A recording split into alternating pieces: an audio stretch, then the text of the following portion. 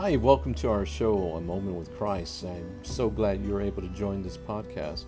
We're going to sit back and hear what the Holy Spirit has to tell us and just breaking down these readings or even have interviews with special guests. But as always, I'd just like to thank you for taking the time to choose to listen to this podcast. May God bless you always. Talk to you shortly.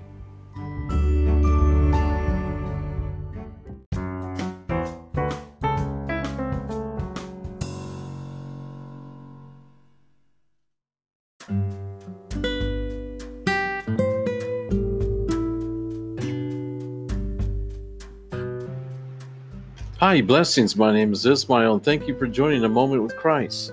Let's begin in the name of the Father, Son, and Holy Spirit. Amen. Father, you are the light of the world. May your light shine upon us. Amen. In the name of the Father, Son, Holy Spirit. Amen. Do we follow what we do not see? Is the lamp of Christ displayed for all to see? A reflection based on 1 Kings chapter 17, verse 7 through 16, Psalm 4, and the Gospel of Matthew chapter 5, verse 13 through 16. As these days, weeks, and months have passed, I pray that the blogs have humbly led us to reflect on what God calls on us through His Son, Jesus the Christ, and in true life with the Holy Spirit. In today's reading, we read where Elijah is sent to seek a widow who has been chosen by God to help him in Zarephath. Elijah goes to Zarephath due to that brook that he was sent that we discussed yesterday. And the brook goes dry because of the drought due to Ahab's causing anger with God, being that he's worshiping demons and deities. So God sent him over there to Zarephath to find this widow. And she's to feed him, take care of him while he's waiting there until God calls him to move elsewhere, right? So the widow in this reading, we can depict that she's us in this reading.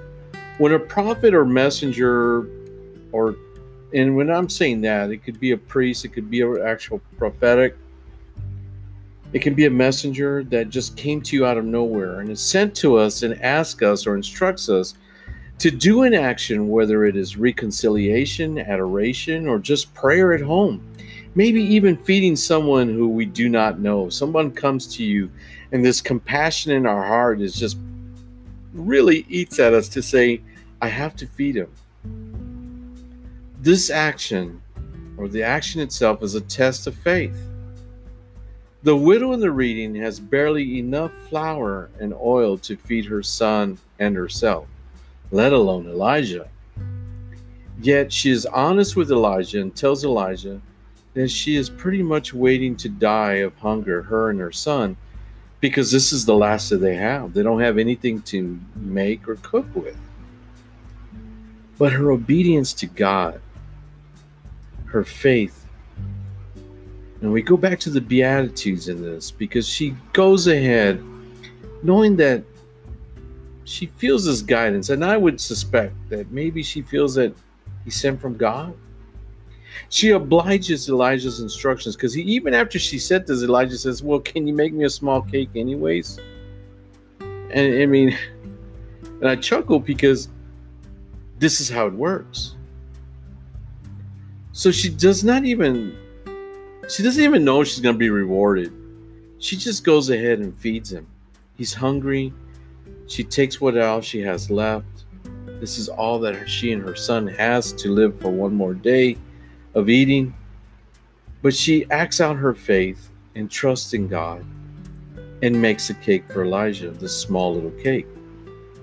So we too, if we trust our faith and place all our faith before anything and anyone and visit God in His church, visit Him, worship Him, give ourselves and help those in need to include God's home, God will provide He always does. 12 years ago, I was confronted by a priest. I was in a toxic relationship. And though he only heard one side of a story, he was easily tricked in believing the false accusations made of me, right? About not caring to work more than what the accuser could enjoy more, right? She wanted more money. My response to the priest was, I worked full time. I made honest wage, made an honest living, and I provided enough to cover the necessities for the family, for the home, or And I also told the priest that when I'm not working, I'm here at the church. I'm serving God. I'm helping with RCIA. I'm playing music ministry. I'm giving of my time to God to help evangelize. And I really, truly told him I don't worry about the bills because I know that God will provide whatever is needed. And notice I said needed. God would provide. And he always has to this day. Needless to say, I was surprised by this response. And I'll never forget, and I won't mention the name or anybody, but he said, "You really don't believe in that stuff, do you?" And I was surprised, folks. My response to him immediately was, "You didn't really ask me that, did you?" Needless to say, God did provide for me. He moved me on from that toxic relationship. That relationship wasn't his will anyways. Hence, it was always anger. And if there's no love, there's no respect, how can it be of God? He sent me on my journey. And my journey was long, and I returned back. But his light brought me back. And he brought me back to teach his people to believe in him, because all is possible through the Trinity. See, if we're struggling, and we have to ask ourselves, have we truly surrendered everything to God? Because if we have, I assure you we would not struggle. And I promise you this. When we receive the gifts, the miracles, the conversion, the lamp, the light of Christ that is handed to us is to be displayed as witness, to give testimony and actions of our faith, for all to see that God the Father, the Son, the Holy Spirit are one and truly alive in and around us forever. A reading from the Holy Gospel according to Matthew chapter 5, verse 13 through 16.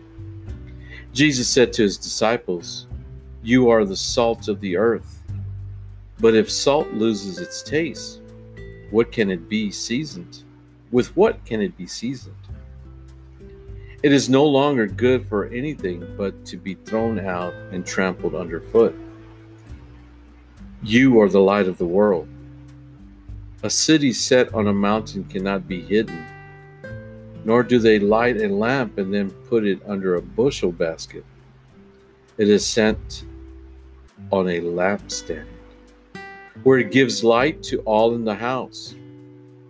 Just so your light must shine before others, that they may see your good deeds and glorify your heavenly Father." The Gospel of the Lord. Praise to you, Lord Jesus Christ.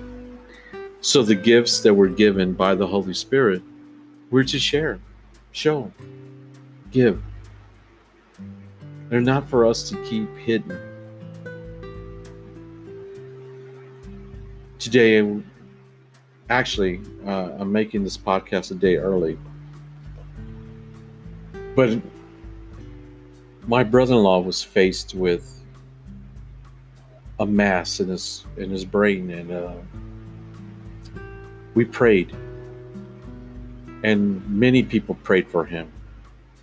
Many of us went through the church, many of us during adoration, and we just knew that God was good. God is good all the time, and all the time, God is good. My brother-in-law went in for his MRI,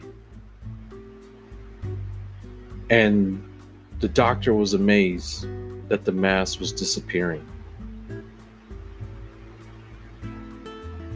God is good all the time, and all the time, God is good. These blessings, these miracles are just part of the lamp to show that the true light of Christ lives among us.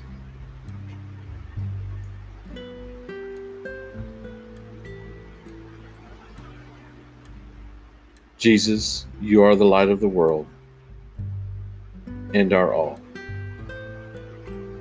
May we always display our lamp and give testimony of your love. Amen. Have a blessed evening. Have a great day. God bless.